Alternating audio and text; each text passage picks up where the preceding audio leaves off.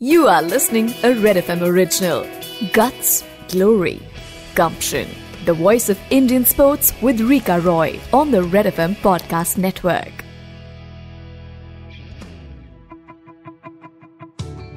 Rani, thank you very, very much for joining me on this podcast, Guts, Glory, Gumption.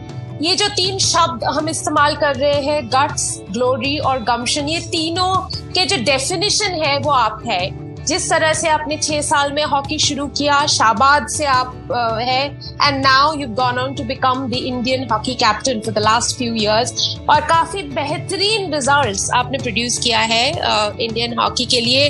रानी, इस वक्त जब हम आपसे बात कर रहे हैं, ओलंपिक्स कुछ महीने में है, तैयारी आपकी कैसी है? आपके मेंटल और फिजिकल स्टेट के बारे में हमारे जो श्रोता है उनको बताएं। ओलंपिक की प्रिपरेशन काफी अच्छी चल रही है। एक्चुअली लास्ट ईयर जैसे हम एक पीक पे थे कि हमें ओलंपिक्स में बेस्ट परफॉर्म करना, एंड देन सडनली कोविड आ गया। उसके बाद चीजें बहुत स्लो डाउन हो गई, एवरीथिंग जस्ट स्टैंड स्टिल हो गया। एंड और स्पोर्ट्स पर्सन के लिए डिफिकल्ट हो जाता है बिकॉज आजकल स्पोर्ट्स जो है वो काफी ज्यादा फिजिकल फिटनेस जो है वो डिमांड करता है।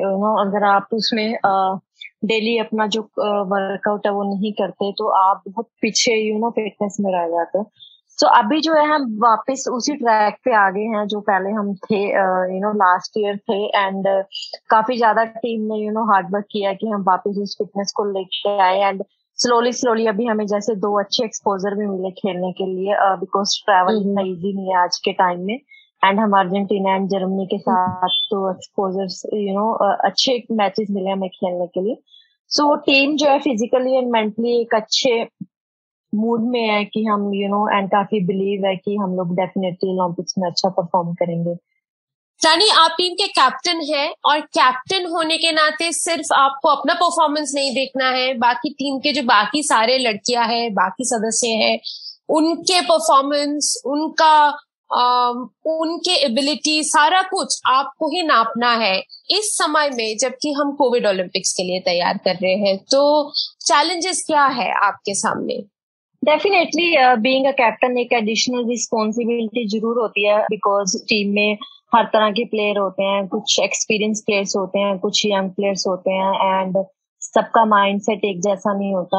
एंड बट ये है कि हमारी टीम समझदार है कि बोले कि हमारे जैसे रिस्पॉन्सिबल प्लेयर्स हैं, जैसे सीनियर प्लेयर्स हैं, वो स्पेशली काफी रिस्पॉन्सिबिलिटी लेते हैं एंड यंगस्टर्स को बार बार वो चीज दिमाग में डालना कि हम किस लिए खेल रहे हैं एंड क्यों खेल रहे हैं, मतलब या ओलंपिक्स। बिकॉज सबके साथ होता है, यंग एज में शायद ओलंपिक्स का इतना ज्यादा हमें नहीं पता होता, बट डेफिनेटली जब आप एक्सपीरियंस करते हो स्पोर्ट्स में, देन आपको समझ में आता है कि ओलंपिक्स इतना बड़ा इवेंट है एंड आप इस चीज के लिए ही स्पोर्ट्स खेलते हो कि आप ओलंपिक्स में रिप्रेजेंट करो कंट्री को या मेडल जीतो। लेकिन बीइंग अ कैप्टन मेरी सबसे बड़ी यही रहती है कि मैं टीम को इकट्ठा रखूं, साथ में रखूं, बिकॉज जब हम साथ में खेलते हैं एज अ टीम खेलते हैं, हमारे रिजल्ट हमेशा अच्छे आते हैं। और हमेशा जस्ट प्लेयर्स को रिमाइंड कराना कि हमारी क्या रिस्पॉन्सिबिलिटी है नेशन के प्रति एंड किस चीज के लिए हम डेली हार्ड वर्क कर रहे हैं। एंड आई थिंक हमारी टीम काफी अच्छी है कि सब प्लेयर्स सुनते भी हैं एंड करते भी हैं सब अपना बेस्ट करने की कोशिश करते हैं कि हम बहुत सारी चीजें सैक्रिफाइस करते हैं कंट्री को रिप्रेजेंट करने के लिए। सो जब हमारा टाइम है तो हमें खेलना है। रानी, हर एक कैप्टन, जो कोई भी एक टीम का कैप्टन होता है, उनका एक यूनिक ट्रेट होता है, उस यूनिक ट्रेट के लिए वो जाने जाते हैं। आपका वो यूनिक ट्रेट या यूनिकनेस क्या है एज अ कैप्टन?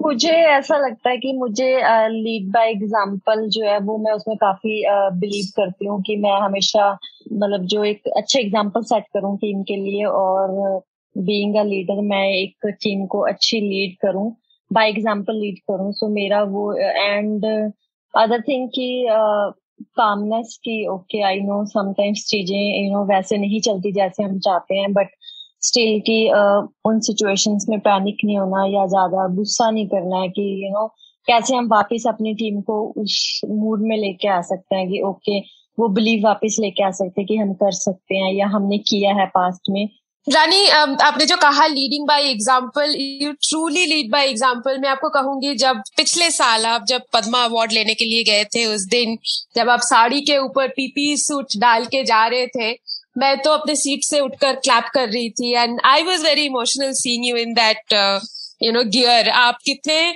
शिद्दत के साथ वो पहने थे, फिर उसके ऊपर आप जैकेट डाले, बिल्कुल कैप्टन ही लग रहे थे, और लग रहे थे a girl who leads by example, just being Rani. हमें बताइए कि ये जगह तक पहुंचने के लिए रानी क्या कुछ लेसन्स आपको मिला? सिर्फ पहुंचना नहीं, बल्कि पकड़ के रखना ये जगह कितनी मुश्किल थी, और आपने कैसे ये हासिल किया? यहाँ तक पहुंचना इतना इजी नहीं था जहाँ पे मैं हूँ अभी। एक्चुअली बहुत रफ एंड टफ जर्नी रही है मेरी, बचपन से लेके अभी तक। एंड चीजें जितनी बाहर से स्मूथ दिखती हैं इतनी होती नहीं है।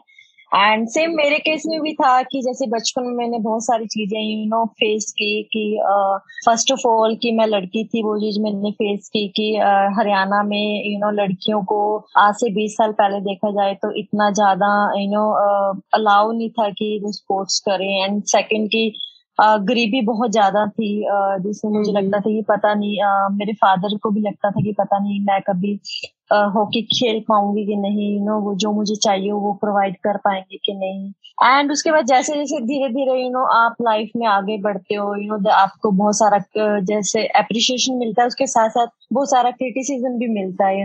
उसको आप कैसे हैंडल करते हो, बिकॉज हर कोई सेम नहीं होता, एंड बहुत सारे फैक्टर्स आते हैं। बहुत सारे लोग आपको अप्रिशिएट करते हैं, बहुत सारे लोग जेलस करते हैं, बहुत सारे लोग आपको गलत गाइड करते हैं।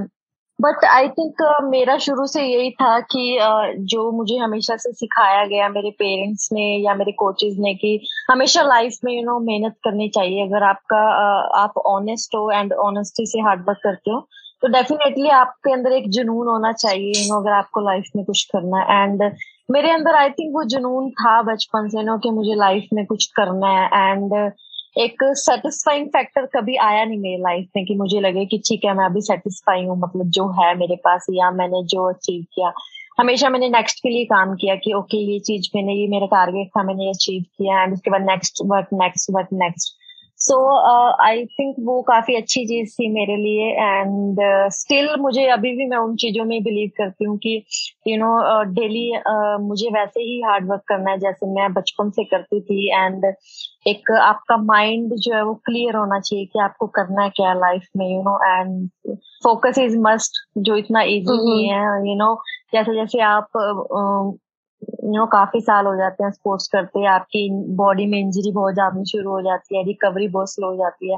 वो सब चीजों को मैनेज करना इतना इजी नहीं है, स्टिल डिफिकल्ट है। बट आई राइट मैं सुन रही हूँ आपकी बातें, और सुन के मुझे बहुत अच्छा लग रहा है, क्योंकि इंडियन हॉकी कैप्टन ये बात कह रहे हैं, and definitely it's an inspirational story. क्योंकि ये जो पॉडकास्ट हम बना रहे हैं रानी, ये सिर्फ एथलीट्स के लिए नहीं, बल्कि नेक्स्ट जेनरेशन के लिए, बच्चों के लिए, पेरेंट्स के लिए, जो आपकी बातें सुने और इंस्पायर हो और उनको भी एक दिशा मिले। क्योंकि रानी, आप जिस जेनरेशन के हैं, जब आप बड़े हुए हैं, शायद sports as a career parents नहीं सोचते थे। लड़के या लड़की किसी को स्पोर्ट्स फुल टाइम कराना रिस्क माना जाता था। लेकिन अब आपके बातें जब पेरेंट्स सुनेंगे, तब शायद उनको लगेगा कि हाँ, स्पोर्ट्स भी एक अच्छी करियर हो सकती है। रानी, इसलिए इंस्पिरेशनल है आपकी बातें। लेकिन मैं अब पूछना चाहूंगी कि आपने कहा कि आप कभी भी सेटिस्फाइड नहीं हैं, आप हमेशा नेक्स्ट गोल सोचते रहते हैं। अगला गोल आपने क्या सेट किया है अपने आप के लिए? अभी फिलहाल तो नेक्स्ट गोल यही है कि ओलंपिक्स सामने, अभी 3-4 महीने बचे हैं ओलंपिक्स के लिए, एंड कि ओलंपिक्स में हम मेडल जीते। जो आज तक अभी हुआ नहीं है कि वुमेन्स हॉकी ने मेडल जीता। कंसिस्टेंटली हम लोग ओलंपिक्स से क्वालिफाई कर रहे हैं, दैट्स अ बिग थिंग, जो पहले कभी होता नहीं था। एंड बट अभी नेक्स्ट ये कि ओलंपिक्स में मेडल जीतना है, बिकॉज लास्ट ओलंपिक्स हमारा बिल्कुल अच्छा नहीं रहा था। एंड अभी टोटली चीजें काफी चेंज हुई हैं, टीम काफी अच्छी है, स्टाफ स्पोर्टिंग स्टाफ काफी अच्छा है। एंड जैसे हमारी फेडरेशन या जो साई है वो हमें बहुत हेल्प कर रही है, कि हमें मैक्सिमम एक्सपोजर्स मिले अच्छी टीमों के साथ खेलने के लिए। सो नेक्स्ट गोल यही है कि ओलंपिक्स में मेडल जीते। रानी, आप करीब 2 डिकेड से हॉकी खेल रहे हैं। जब आपने शुरू किया था उस दौरान टीम जैसी थी, अब जब आप टीम को देखते हैं, कितना इम्प्रूवमेंट हुआ है? और अगर आप हमें बताएं कि किस पैरामीटर्स इम्प्रूव किया है भारतीय टीम का। I am talking about the women's team, your team. या एक्चुअली जब शुरू किया था तब चीजें बहुत डिफरेंट थी, एंड अभी बहुत डिफरेंट है। बहुत कुछ चेंज हुआ है लास्ट अगर देखा जाए 10-12 साल में स्पेशली। पहले वुमेन हॉकी इतनी फिट नहीं होती थी, वुमेन हॉकी टीम, बिकॉज उतनी फैसिलिटीज नहीं होती थी। प्लेयर के अंदर बहुत जुनून होता था उस टाइम भी, please don't get me wrong. उन प्लेयर्स ने भी बहुत कुछ अचीव किया उन फैसिलिटीज के साथ जो उनके पास थी। एंड इन माई हार्ट, मेरे दिल में उनके लिए बहुत ज्यादा रिस्पेक्ट है, बिकॉज हमने उनको देख के सबको हॉकी शुरू की थी एंड बिकॉज वो इंडिया को रिप्रेजेंट करते थे। बट उस टाइम को देखा जाए और अभी देखा जाए तो बहुत सारी चीजें चेंज होगी कि पहले कोई इतनी सिस्टमेटिकली ट्रेनिंग नहीं होती थी, कि साइंटिफिक ट्रेनिंग नहीं होती थी कि ओके हमें स्ट्रेंथ के ऊपर ध्यान देना है, कंडीशनिंग के ऊपर ध्यान देना है, और हमारा ट्रेनिंग पीरियड इतना होना चाहिए, या स्पेसिफिकली प्लेयर्स वाइज ना हो किस प्लेयर को कितना लोड की जरूरत है, किसका ज्यादा लोड करना चाहिए। वो सब चीजें नहीं होती थी उस टाइम पे, और एक्सपोजर भी इतने ज्यादा नहीं होते थे, बिकॉज उस टाइम सिर्फ 4 साल वेट करनी पड़ती थी कि ओके कॉमनवेल्थ गेम्स आएगा, एशियन गेम्स आएगा तो वो खेलेंगे एंड अगर एशिया कप में गोल्ड जीतेंगे तो वर्ल्ड कप क्वालिफाई होगा। अदरवाइज उसके अलावा कोई एक्सपोजर इतना ज्यादा नहीं होता था। अभी देखा जाए तो अभी एक्सपोजर बहुत ज्यादा है कि हमें अच्छी टीमों से खेलने के लिए मिलता है, एंड हर तरह की हमारे साथ जैसे फॉरेन कोचेज हैं या साइंटिफिक एडवाइजर्स हैं कि जो हमें फिटनेस के लिए हेल्प करते हैं। डाइट बहुत ज्यादा चेंज हो गया कि उस टाइम पहले प्लेयर्स को इतना पता नहीं होता था कि कोई बताने वाला नहीं था कि हमें इतना मीठा नहीं खाना चाहिए, या मीठा खाने से हमारी फिटनेस इंप्रूव नहीं होगी, या हमें मतलब वो सब चीजें एंड मैं अवेयरनेस नहीं छोटा सा या एग्जांपल बताऊंगी। उस टाइम पे डिब्बे वाला जूस होता है, आई डोंट नो उसको क्या बोलते हैं, छोटा फ्रूटी टाइप जो होता है ना। हाँ, उस टाइम वो टेट्रापैक में जूसेस जो होते हैं, या वो जूस हम लोग इतने खुश होके पीते थे। आई नो मैं तो बहुत यंग थी उस टाइम, मुझे तो बिल्कुल भी आइडिया ही नहीं था कि इसमें इतनी शुगर होती है, और शुगर पता भी नहीं था कि शुगर हम भी स्पोर्ट्स करके वो खूब पीते थे, बिल्कुल at the end of a game. या एंड देन धीरे धीरे बाद में हमें अभी समझ आया कि वो जूस में इतनी शुगर होती है कि आपने जितना काम किया वो सब वेस्ट है वो पीने के बाद एंड वो सब चीजें। जस्ट मैंने एक छोटा सा एग्जांपल दिया। वेरी पर्टिनेंट पॉइंट रानी, आपने मुझे याद दिला दी काफी बातें। सो बहुत सारी चीजें चेंज हुई है एंड आई थिंक गवर्नमेंट ने बहुत ज्यादा कुछ चेंज किया है स्पोर्ट्स के लिए ना, कि जैसे अभी खेलो इंडिया वगैरह बच्चों के लिए शुरू हो गया कि एक प्लेटफॉर्म तैयार हो गया बच्चों के लिए कि जहां बच्चे अपना टैलेंट शो कर सकते हैं। बहुत सारी और गवर्नमेंट की स्कीम्स हैं जहां बच्चों को बहुत सारे बेनिफिट्स मिलते हैं, और पेरेंट्स में एक अवेयरनेस आई है कि ओके फॉर एग्जाम्पल जस्ट मैं जैसे फिट इंडिया मूवमेंट है आई थिंक वो बहुत अच्छी चीज है कि लोगों को सिर्फ स्पोर्ट्स पर्सन को फिट नहीं रहना चाहिए, ऐसा नहीं होता। क्योंकि पहले ऐसा सोचा जाता था कि सिर्फ जो स्पोर्ट्स खेलते हैं वही फिट, उनको ही फिट रहना है बट बीइंग ह्यूमन बीइंग भी हमें फिट रहना बहुत जरूरी है अपनी, बिकॉज हेल्थ सबके लिए इम्पोर्टेंट है। एंड फिट इंडिया मूवमेंट से आई थिंक बहुत सारे लोगों में अवेयरनेस आई है कि हमें फिट रहना है डेली लाइफ में। आई नो सब लोग बहुत बिजी हैं अपनी लाइफ में, सबके पास बहुत काम होते हैं, बट स्टिल अगर हमारी बॉडी सही नहीं है, हमारी हेल्थ सही नहीं है, तो हम काम नहीं कर सकते जो भी काम हम कर रहे हैं। सो ये सब चीजें काफी ज्यादा चेंज आया है पिछले 10-12 सालों में, एंड आई एम हैप्पी कि मैंने वो चेंज देखा है सब।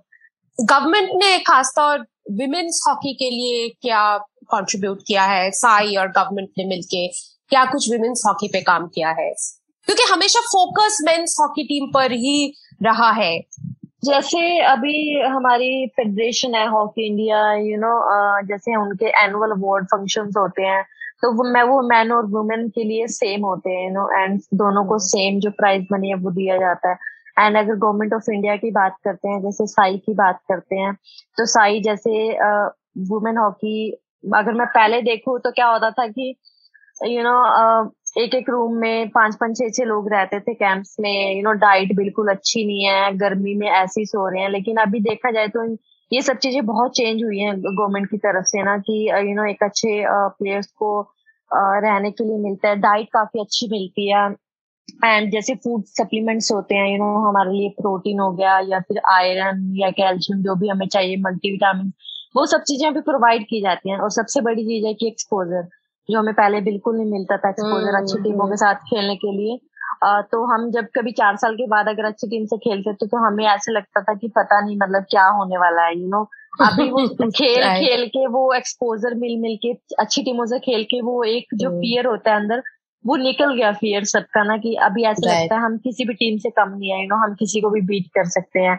मैं ऑनेस्टली बता रही हूँ, पहले हम ये इंग्लैंड ऑस्ट्रेलिया इनको देखते थे ना फिजिकली, हमें ऐसे लगता था कि ये कितने स्ट्रॉन्ग है, हम बिल्कुल बच्चे लगते थे उनके सामने। बट अभी हमारे पास भी वैसा स्ट्रेंथनिंग कंडीशनिंग प्रोग्राम है। सो हम अब बिल्कुल ही फिजिकली उनसे हमें वो नहीं लगता कि ये हमसे अच्छे हैं या क्या है। वो सब चीजें ने गवर्नमेंट ने काफी ज्यादा हेल्प किया हमें उन सब चीजों के लिए।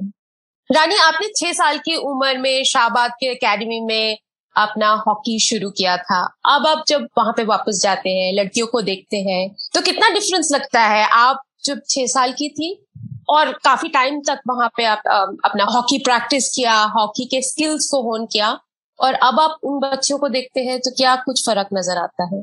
जब मैंने शुरू किया था 6 साल में की उम्र में हॉकी, तब भी काफी एटमॉस्फेयर वहाँ काफी अच्छा था, बिकॉज उस टाइम 8-9 प्लेयर्स वहां से इंडिया को रिप्रेजेंट करते थे टीम में। एंड वो हमारे लिए काफी इंस्पिरेशन थे कि हमें भी एक दिन इंडिया के लिए खेलना है। एंड सबसे अच्छी बात ये लगती थी कि वो सब प्लेयर भी बहुत ज्यादा पुअर फैमिली से थे, तो हमें लगता था कि अगर ये कर सकते हैं तो हम भी कर सकते हैं। गरीबी कोई एक्सक्यूज नहीं है कि हम नहीं कर सकते।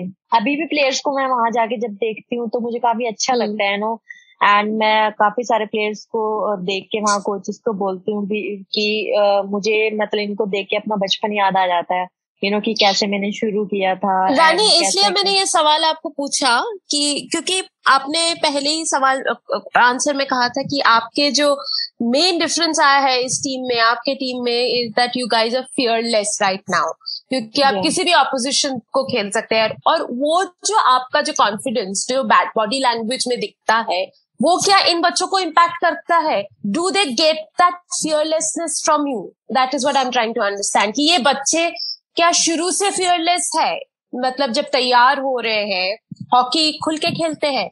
नहीं, मैं ऑनेस्टली बताऊं, देखो पता क्या होता है, बहुत सारे फैक्टर्स होते हैं बचपन में। बचपन में यू कांट से कि आप फियरलेस होके खेलो, बिकॉज आपके ऊपर ना ये बहुत सारे और अदर प्रेशर्स होते हैं। फैमिली प्रेशर्स लगा लो कि अगर आप घर से इतनी ज्यादा गरीबी में आ रहे हो कि आपके पास 2 टाइम खाने के लिए खाना नहीं है, देन यू कांट से कि आप फियरलेस खेलोगे। आपके अंदर वो डर कहीं ना कहीं रहता है हमेशा कि पता नहीं मैं कुछ बन पाऊंगी कि नहीं बन पाऊंगी। अगर मैं ना बनी तो मेरी फैमिली हमेशा ऐसे ही सर्वाइव करेगी। बिकॉज मैं इसलिए ये चीजें बोल रही हूँ बिकॉज मैंने ये सब चीजें फेस की हैं लाइफ में। मेरे जब मैं बचपन में थी, मुझे पता था मैं बहुत मेहनत करूंगी, मैं कर सकती हूँ, मेरे हाथ में है वो। बट स्टिल आपके अंदर कहीं ना कहीं वो एक डर जरूर रहता है कि अगर आप जो करना चाहते हो वो ना कर पाए तो क्या होगा। मतलब मुझे ऐसे लगता था कि मेरी फैमिली इतनी गरीबी में रहती है, अगर मैं कुछ ना बन पाई तो मेरी फैमिली हमेशा ऐसे ही स्ट्रगल करेगी। देन बच्चों के अंदर भी डेफिनेटली वो फियर होता होगा, I can understand and I think वो आपको ड्राइव भी करता है।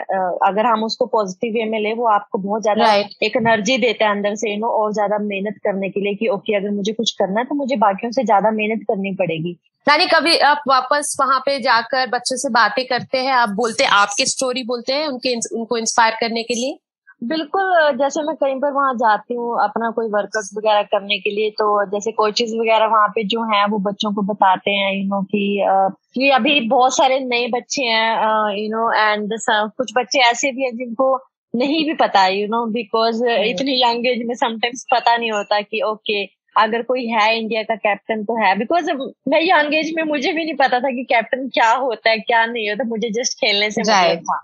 एंड अच्छा, बट मैं जाती हूँ तो मैं बच्चों को हमेशा बताती हूँ कि डोंट थिंक कि ऐसा मत सोचो कि तुम ही लोग गरीब हो यहाँ पे, मतलब कि और गरीब हो तो कुछ कर नहीं सकते। मैं भी तुम्हारे जैसी थी और मैंने भी मेहनत करके सब कुछ किया। अगर मैं कर सकती हूँ तुम सब कर सकते हो, मतलब hmm. And just believe in yourself कि हम कर सकते हैं, सब कर सकते हैं, क्यों नहीं कर सकते। हम सबके पास भगवान ने दो टांगे दी है, दो हाथ दिए हैं, सब कुछ सेम दिया है, फिर क्यों नहीं कर सकते। जस्ट एक जुनून रखना है कि मुझे कुछ करना है लाइफ में, एंड इजी नहीं होती चीजें कभी करना, लगती हैं चीजें इजी हैं पर नहीं होती।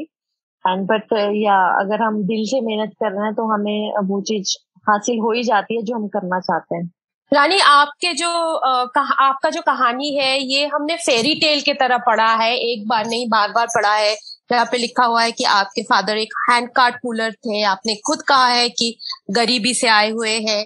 क्या कभी आपके पेरेंट्स को कभी डाउट था कि लड़की हॉकी में चाहती है करियर करने के लिए, एक प्रोफेशनल बन जाएगी तो जल्दी नौकरी मिल जाएगा, और नौकरी मिलेगी तो हमारी फैमिली का जीना शायद आसान हो जाए, या फिर फैमिली को पता था कि अगर आप स्पोर्ट्स में जाएंगे तो आप बेहतर करेंगे और शाइन भी करेंगे? टू बी ऑनेस्ट, उनको ऐसा कुछ नहीं था कि मैं स्पोर्ट्स में जाऊंगी तो मैं अच्छा करूंगी। फर्स्ट ऑफ ऑल कि वो मुझे अलाउ नहीं करते थे खेलने के लिए, बिकॉज उनको यही रहता था कि सब लोग क्या बोलेंगे, कि लड़की है इसको स्पोर्ट्स करा रहे हैं। बिकॉज बहुत सारी चीजें उन्होंने सुनी भी उस टाइम पे, एंड उनको हमेशा कहीं ना कहीं ये सब चीजें सुनने के लिए मिलती थी कि लड़की है इसको घर से बाहर निकालोगे हमेशा आपको बैड नेम ही लेके आएगी। एंड देन कहीं ना कहीं मुझे भी गुस्सा आता था कि क्योंकि बचपन में आपको ये सब चीजें बहुत पिंच करती हैं, आप इतने समझदार नहीं बिल्कुल। होते, एंड आपको लगता है कि क्यों लोग फालतू में बोलते रहते हैं। देन बट ये था कि ओके कोई बात नहीं, हम जो हमारे हाथ में हम वही कर सकते हैं, मेहनत कर सकते हैं। बाकी भगवान के ऊपर छोड़ देना चाहिए कि हमें कि पता नहीं उसका रिजल्ट मिलेगा कि नहीं मिलेगा, बट मेहनत जरूर करनी चाहिए हमें। And hmm. था, लेकिन उसके बाद काफी साल मुझे लगे वो ट्रस्ट बनाने के लिए पेरेंट्स के लिए कि कि मैं कुछ अच्छा कर सकती हूँ स्पोर्ट्स में। देन धीरे धीरे जब मैंने डोमेस्टिक में खेलना शुरू किया, देन उनको भी लगा कि ओके ये कुछ सही कर दिया। एंड देन उसके बाद फिर मुझे थोड़ा थोड़ा होने लगा कि ओके मुझे जॉब लेनी है ताकि मैं फैमिली के लिए कुछ कर सकूं। ऐसे ऐसे करके धीरे धीरे करके चीजें हुई, एंड देन फैमिली को भी लगा कि ओके ये कुछ कर सकती है।